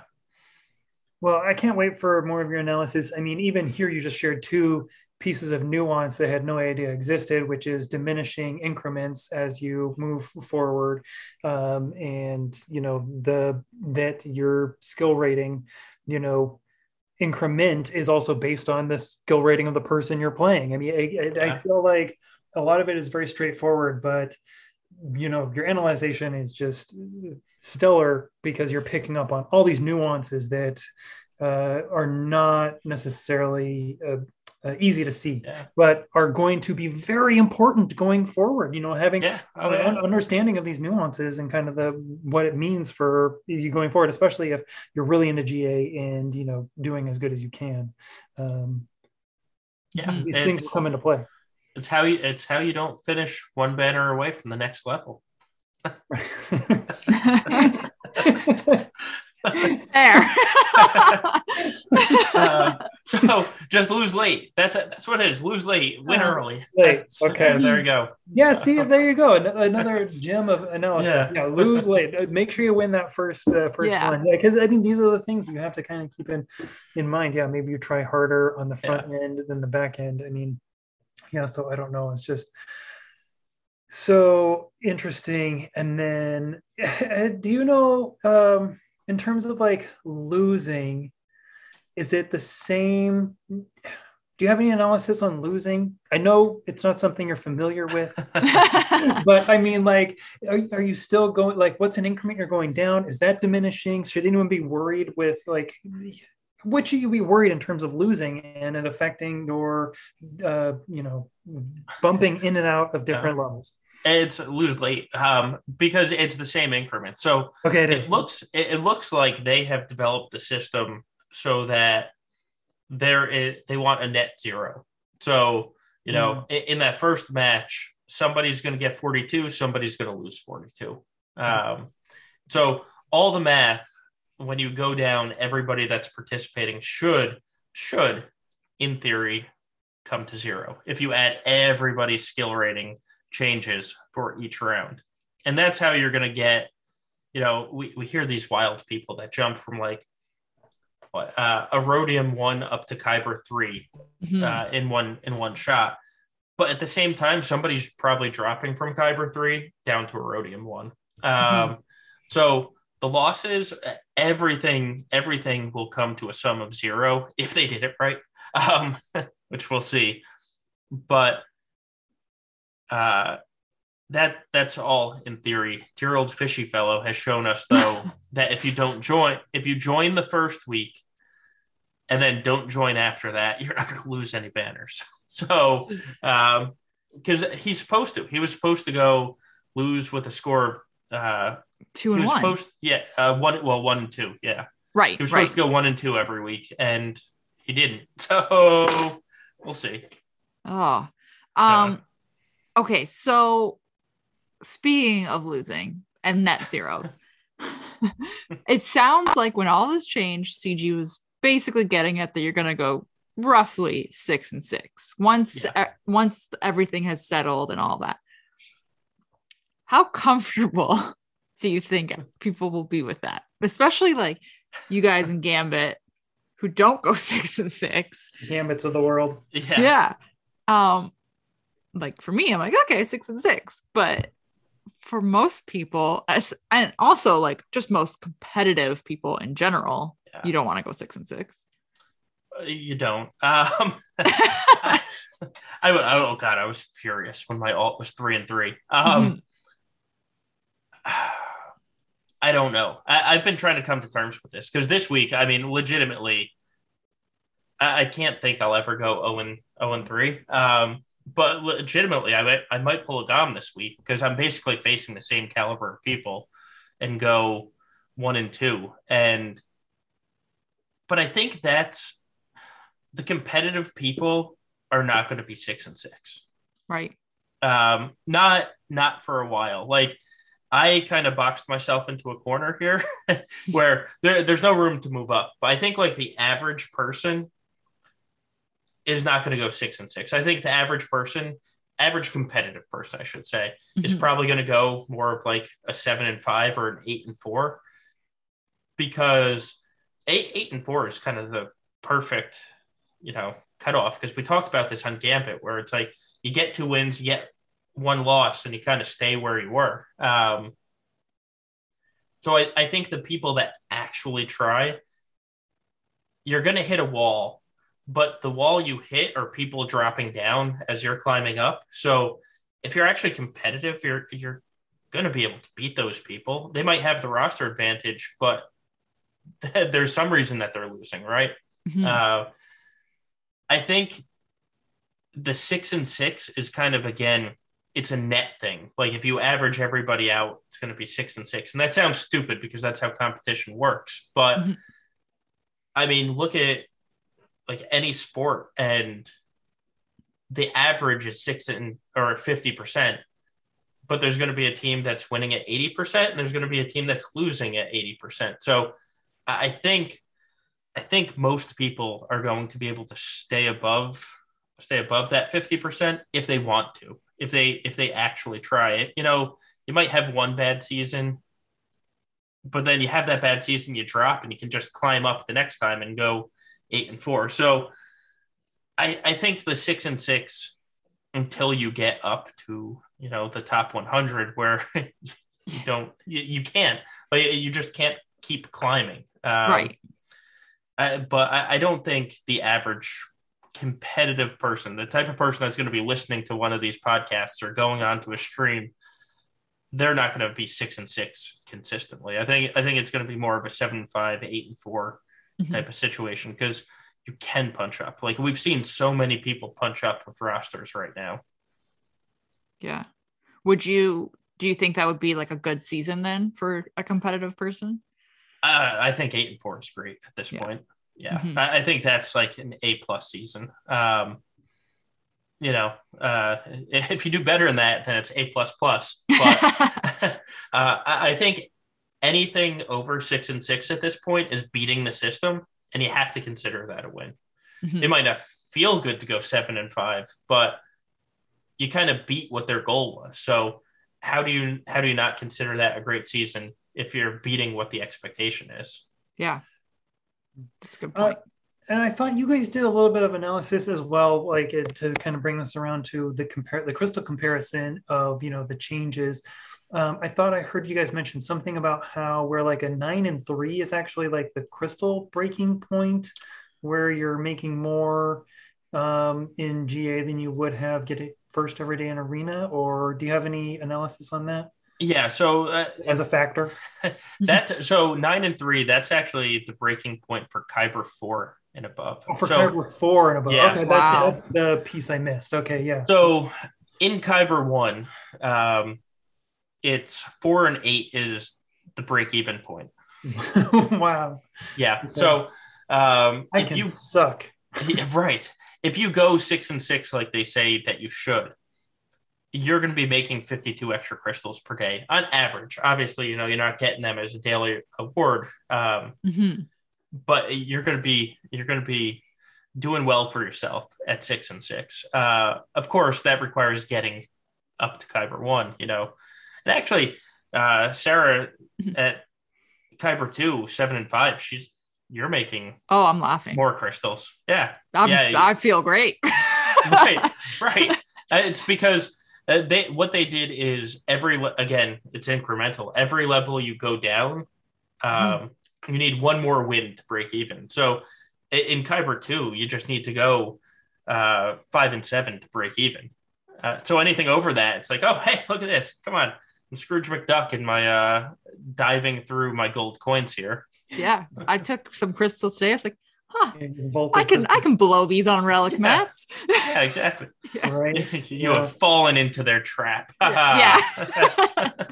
That's what I wonder too. Am I getting a false sense of security here with all these extra crystals? Oh my God, I know.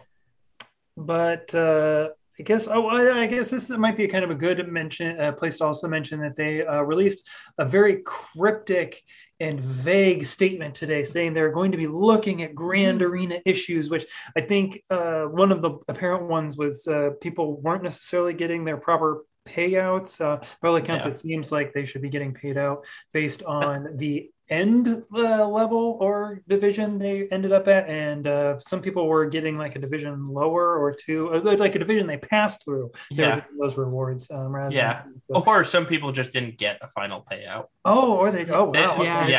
They were told that they did not participate in the final week when they did. Wow. Okay. So certainly some bugs in there. I don't know that there was really anything else that was super apparent that jumped to mind necessarily, I guess, besides the leaderboard of issues they'll fix. But it'll be interesting to see what they come out with, or it's just kind of funny whenever they're like bug fixes and that's like 12 things on there you didn't know like were occurring. So it'll be interesting to see when they we get our bug report for the GA of things they fixed. Considering their post today was very, who knows what they're looking at. They might not be looking at that at all. Who knows? So I guess they're definitely back in the office. They are. A lot of posts today, and I guess tomorrow is very exciting. We do get Iden Marquis, so that'll be pretty cool. So I guess because for me, I think really a good season is going to really be based on my crystals more than my wins. So that's kind of really why I wanted to frame it in terms of an understanding. Because it really is all relative to Arena. That's what we are really basing these things on in terms of the crystals that we're getting now. So I kind of wanted to frame it in that regard for wins and losses as well. Because even if you're, I guess I should keep in mind, even if I'm going 4-8, right? I can still maybe broken even. Feel good about that. As terrible as that feels going forward, because I can't. So this is where we really want to talk a little bit about the exhaustion that is these grand arenas now. Because even still, I've been joking that I'm not going to change how I play Grand Arena. I'm just going to kind of take it as it goes. But the intensity now that I feel before, it's not like it wasn't intense before. You still felt an intensity playing those GAs, but now it feels even higher still. And the matchups are getting harder, and the work you're putting in to essentially get the wins is increasing more and more as you're playing these places. Yep. And so, you had kind of mentioned, at a point it does almost feel, I don't know if there's going to be a point where it levels out and maybe you're getting to a point where you know what to expect and this becomes regular, or if it's just going to keep ratcheting up. I guess you don't have much more room to ratchet up from 24th, but, I shared my sentiment when I was listening to you early talk about burnout, and I guess I wanted to address it a little bit here as well. Yeah, it's going to be a real thing, and it's for us GACers, it's probably going to take a lot longer to reach the burnout stage, because I was scouting my opponent anyway. Now, at some point you reach groups of people that change their defenses every time. And this is really where the burnout's going to be. Like in the old system, I could guarantee you there was at least going to be one match where somebody doesn't even know that .gg has a GAC history. Like I can just roll over my defenses and be like, all right, that's cool. He has no clue. We're good. That doesn't exist anymore because it might early on, but as you win, you're going to go up against better players, and the better players are going to look at your history. And it's funny. It's like this double-edged sword, right? Because now I don't have to look at the history as much. Like before, I looked at the offense and defense, and we talked, Zareth and I talked about this on Monday of now you really don't have to look at your defense. You just have to look at their offensive tendencies, because the guys I'm facing change their defense every single round. So it doesn't matter what they put on there last week or the week before. Let me see how you're going to kill Lord Vader. Let me see how you're going to kill Jedi Master Kenobi. Are you going to waste a GL on gas? Like, that's what you have to look at now. So in some ways, it's taking a lot more brain power, a lot more thinking of how I'm going to counter this because the accounts are bigger. But at the same time, I'm doing half the work on my scouting because I don't care about an entire category that I used to care about. So I think when this all settles out and you achieve where you're going, right? If you keep winning, you're going to keep climbing. That's the simple rules. At some point, you're going to reach a point that everybody's a winner, and it's going to be a little bit of less work, more thinking, less work though. So we'll see if the burnout's actually there, and the people that are falling probably aren't putting in as much work because they don't care as much. And so there's not going to be as much burnout because they're not putting in the work. Right. I did see, and we talked about this on Monday as well. Like there's a couple people, and it's people I respect that just, they don't like GAC. They're TB people. I won't name them, but they're big in the community for TB. And they were talking about, you know what, I'm going to scout. I'm going to find the one opponent that I can easily beat that week. And if I get matched up with them, I'll try and win that. And then the other ones, I just don't care. I saw a couple other people, a couple of people in my main accounts guild that said, when we get to 3v3, I am going to play 1 week. Then I'm going to lose all 3 matches the next week and get 10 banners each round to get the rewards. And then I will play a week, and then I'll, lose the next 3, and I'll go 6-6 and everything will be fine. And you know what? If that's what helps you keep wanting to play the game, it's not what I'm going to do, but if that's what you need to do, go for it. Like, do what it takes to keep the game fun. Yeah. I think too, when you have so much of a time commitment in the game with territory battles and conquest and Grand Arena all at the same time, like, yeah. Yes. Yeah. It's a lot. There is no life. There is only Swugga. Yeah. I think there's a little bit of two elements happening here, because I think there's one aspect which is the work you're putting in, but then I think there's another sentiment which is the intensity of the matches themselves is exhausting. Because I think that's kind of what you were sharing on Gambit. Oh God, yeah. You were like, the work was one thing, but you were just like phew, like the matches were exhausting, just getting the wins, and and even when you're in them, there's a level of intensity that takes its toll on you mentally and physically, which is kind of crazy to talk about with Grand Arena in this game. It is. I mean, it used to be that, like, after every GAC, you get to the 4th week, and then you get to the off week, you're like, oh, thank God, I need to decompress. Now, I mean, I felt like that way after week 2 because it's like, oh my God, every match here, it means something. Like, I am, Xerath and I will spend in the game, but we're not like these uber Krakens that hoard their normal energy to get the GL on the first day, right? I can't afford to hoard my energy because that's going into farming whatever it is I'm farming. So if you steal 700 crystals from me, I'm going to feel those 700 crystals over 2 days. So there's just so much. That part of it is probably the most exhausting. There's so much on the line for this stupid fight. But stupid game mode, yeah.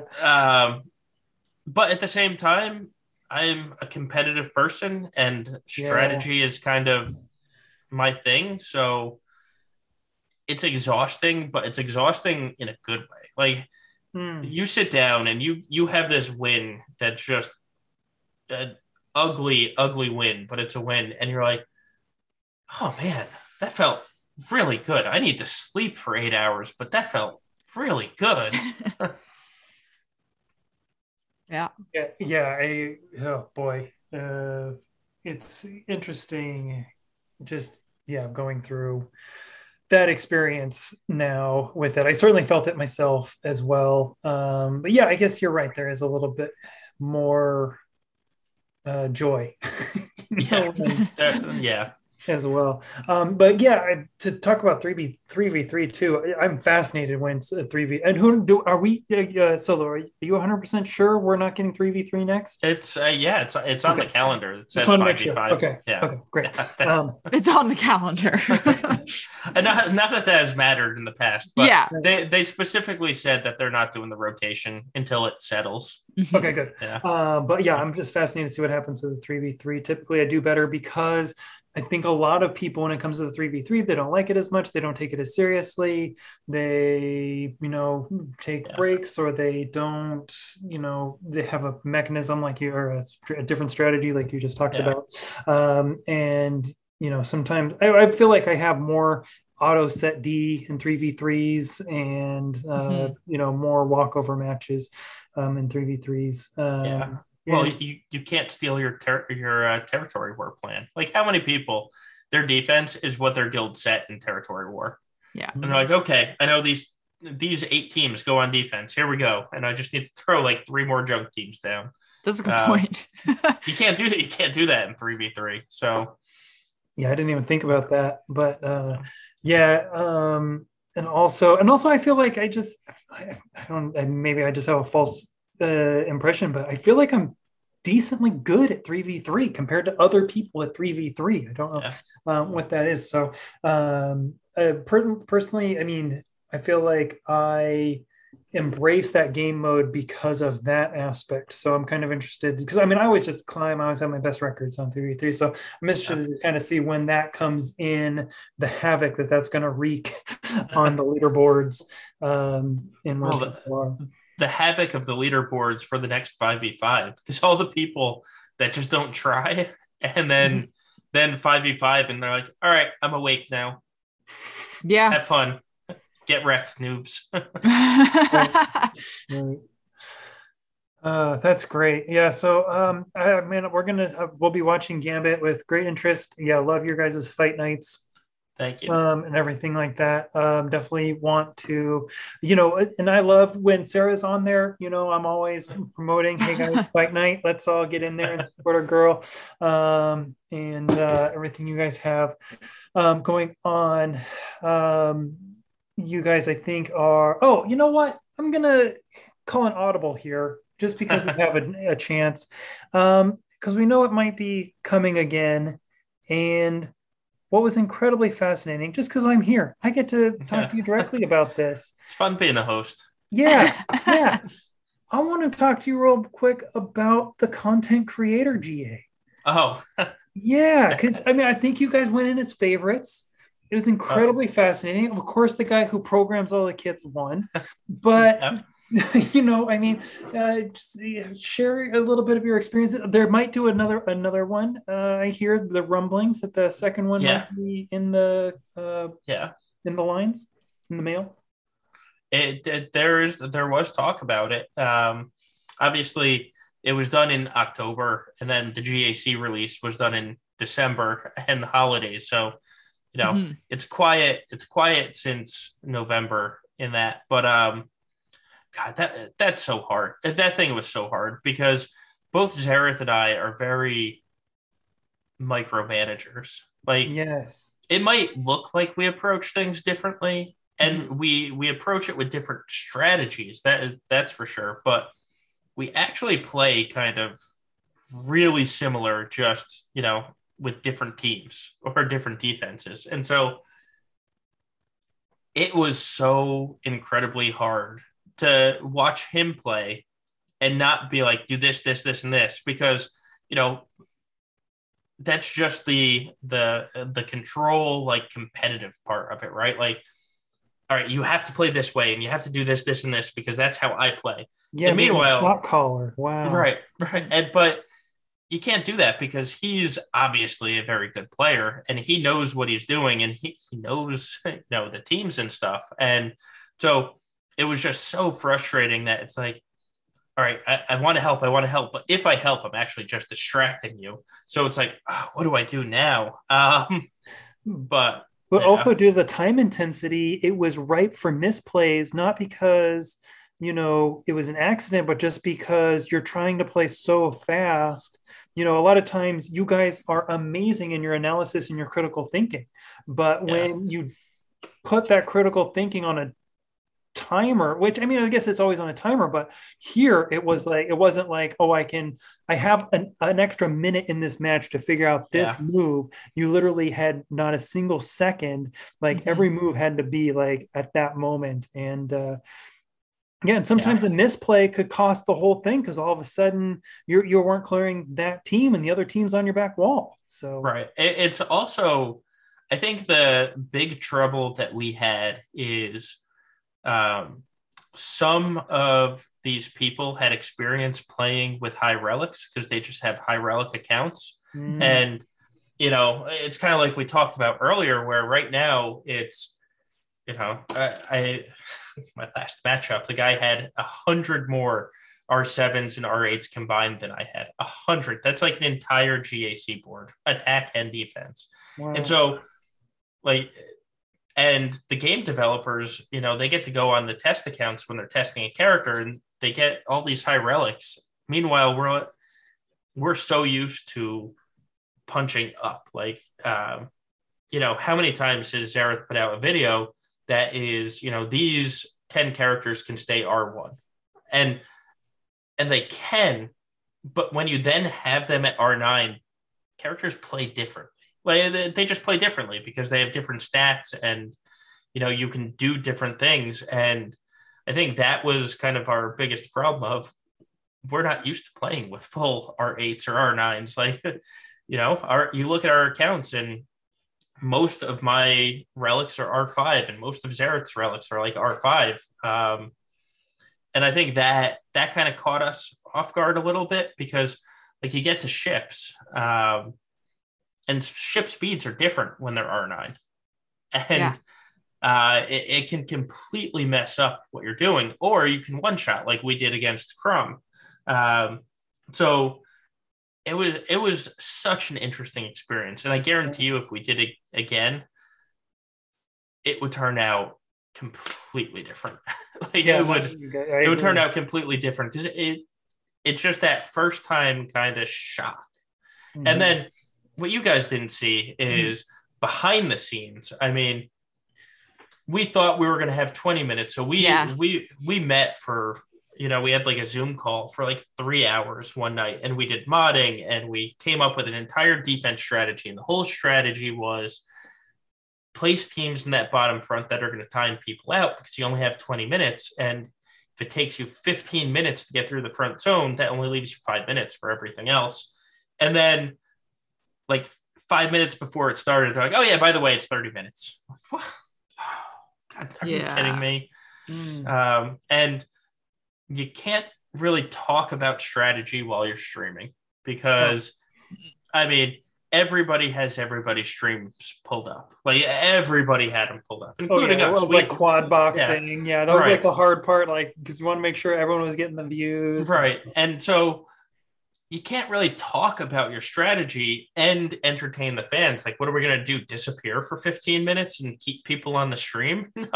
No, we have to keep the stream going. So it's all right, we're just going to stick with the strategy that we planned, except for the kind of fundamental rules were completely different than we planned for, which was kind of, it was frustrating, but at the same point, it was a fun event. So it's, not trying to make it sound bad. It was just, it was very eye-opening on what CG can do, because Crumb and Doja had another developer that's an actual developer that, was building out the test accounts and stuff. And they were like, yeah, we want to do this, this, and this. And the other developer just, you can't.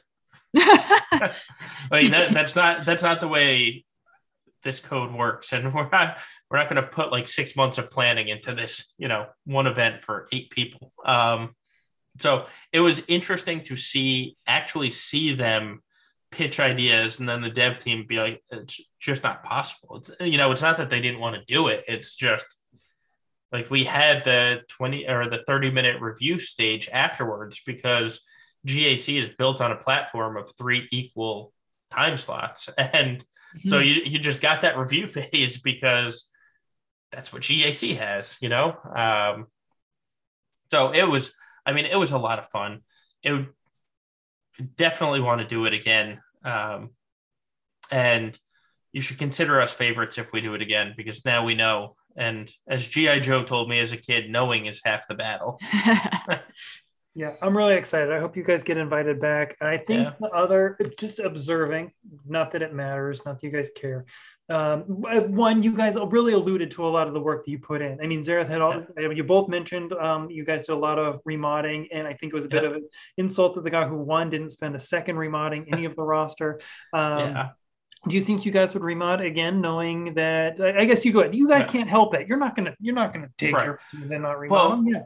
That was the other annoying part of this all. So we had this huge plan because Zareth had a busy weekend and I didn't. Where I was going to spend Saturday night and remod the entire account. You know, like we would talk about how to remod it, and then I would actually put in the time to do everything, and then last minute when they gave us the accounts, they're like, oh yeah, by the way, guys, only one person can access this.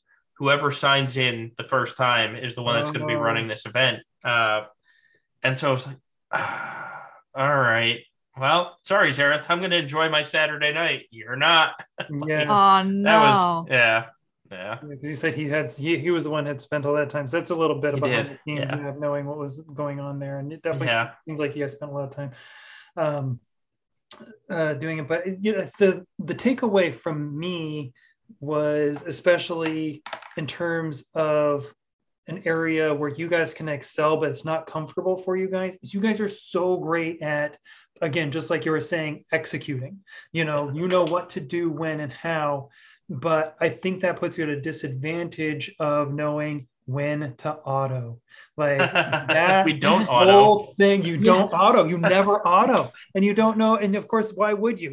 With the way you guys play, but the people who are winning. Meanwhile, Cubs hit auto on every battle. As soon as you hit the threshold of getting the win, hit the auto, and because the banners don't really matter, it's a race more than it's a banner efficiency as much as you guys did it. Or at least, that's how the first one came down, and maybe it would have been different, and banners would have taken more of a toll if it was the 20 minutes, and your strategy came more into play just in terms of timing out. But with so much of it still seems like it's a race, and it seems like having that skill of knowing the soonest point you can hit auto was like put you at such an advantage with that.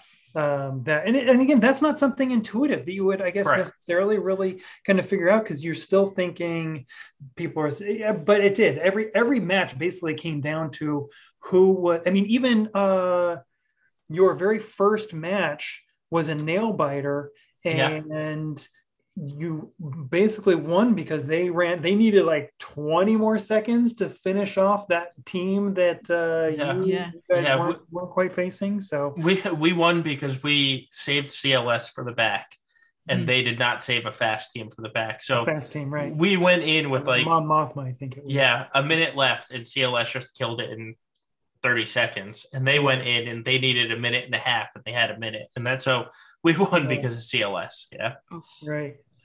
So anyway, not that you care or anything, but something worth considering if you guys go in again. There is an auto button. You guys are exceptionally skilled, but I think that is an area in which you can really utilize to take an advantage against your opponents. So I think, maybe other people will kind of keep it in mind, because Cubs, Cubs went really far. And if anything, I would say. And his whole strategy was get the battle to a point where he could hit auto. That was, he talked about it. That's his entire strategy, was get to a point that he could hit auto, and it worked. So good for him. Very well, yes. Until his counters stopped working miraculously. He got lucky with a couple bad batch counters on GG with BB-8. So I'm not sure why the final one beat him and the other ones didn't, but. Anyway, that whole content creator thing was fascinating. I love it. I hope they do it again. I hope you guys are invited. Because I guess I don't know, like popular GA creators you need what, another 3 teams? Because were there 3 teams of content creators? You guys? There was Operation 5. Metaverse? There was 5. There was 3 of the dev teams. Oh, okay. And then 5 of the content creators. Yeah. Right. So it's like you guys, they're gonna have to call some people back. I mean, I don't know how deep they're going to be able to dig into the well of that, especially just to keep the competition at the high level it was, because the level of the competition that made it so fascinating. I fantasize about if they reached out to Under the Holotable to be on it, and I don't know that we'd do it, or we would. I don't know which way we would go. I think we might have fun with it or something. Who knows? But it would be a nightmare. Yeah. Yes. Because we're not. I just don't know where we fall on it. So yeah. With that being said, thank you so much for being on Solo. I recommend, I'm sure it's so much. We already have so much overlap with Gambit. You guys are doing amazing work. I love your guys' podcast. I love your shows. I love your fight nights. I can't wait. You guys have Roundtable coming up this Friday. We do. Yeah. Can you preview? Do you guys know your guests? You actually mentioned your guests before. Yes. Yeah. It'll be the typical Gambit crew. So we'll have Calvin, who went 12-0, Endall, who is Endall. Ando went 10-2 this season. Zareth went 10-2, and then Gom went 10-2, but Gom went 10-2 while being in the winners bracket. So it's going to, we've already said there's going to be a lot to talk about on Friday night. And the nice part is everybody kind of had a different experience. Absolutely. Calvin climbed up, and Endall, other than Calvin, Endall has the smallest account out of the group of us, and then Gom has the experience of the winners bracket, and Gom just plays his own way. Anyway, there is a Gom way. Then Zareth, Ando, and I, we all had tremendous success, but kind of the way we got there was just everybody kind of got there a different way. So it's going to be really interesting. I think there's going to be a lot of hot takes and actually a lot of disagreement, because everybody kind of played it differently, which is actually really interesting. There's going to be a lot to talk about, and I think there's going to be something for everyone, which is nice. That's just what I was going to say. You guys have such a great cross section. There will be something for everyone. There'll definitely be a lot to learn there from everyone sharing their experiences. And especially to kind of pick on Gom. Yeah, his streams are always fascinating to watch. He's one of the other people I try to catch anytime I can. So but yeah, definitely Roundtable this Friday. That'll be streamed live on Twitch. Maybe I'll post that in our Discord as well. Everyone should check that out. We're big fans here at Under the Holotable of everything you guys do, and we'll have to start talking about our side project. Everybody go watch Create Expectations. Yes, great name. Actually, let's talk about this. So Sarah, who came up with the name? I did. So so I said Crate, like the planet originally, and then Zareth was like, let's do Crate and make it a focus on getting the red crate, because everyone focuses on that. So so it was a combination. Red planet, red box, same thing. Right. Yeah, it's the same thing. So that's so many deeper meanings. That's so many deep meanings. It was either Create Expectations or the Zareth and Sarah show. So Create Expectations, I think, turned out a little bit better. Yes. Yeah. So the goal is every Wednesday to have them out, but nice. And I think that's great too, though, because it really the naming captures what we aspire to. Yeah. So hopefully it's enjoyable and humorous, because that was the goal. And you get to talk about using it all in Conquest. Yeah. Yeah. I need to Oh, go he's gonna do- sucker you into more areas, I'm sure. You're Oh. gonna be doing Oh, like, already he Yeah. was like, you know, you need to do a territory war fight. I was like, no, I'm not touching that. So I'm trying yeah, to think no, of it'll other be ways. good. Yeah, it'll have you like climbing fleet or something. Yeah. Oh my God. Yeah, just hit auto. Yeah. Yeah. Well, that's great. For a third time to try and get out of here, which I Yes. love. Yeah. Let's just keep going on tangents. But no. I have 2 accounts to do dailies on. Yeah. Yeah. Solo's got to get out of here and get to that alt life. Yeah. And with that, thank you so much, you both, for joining me. Great episode. Take care. And with that, it is time to Go switch off.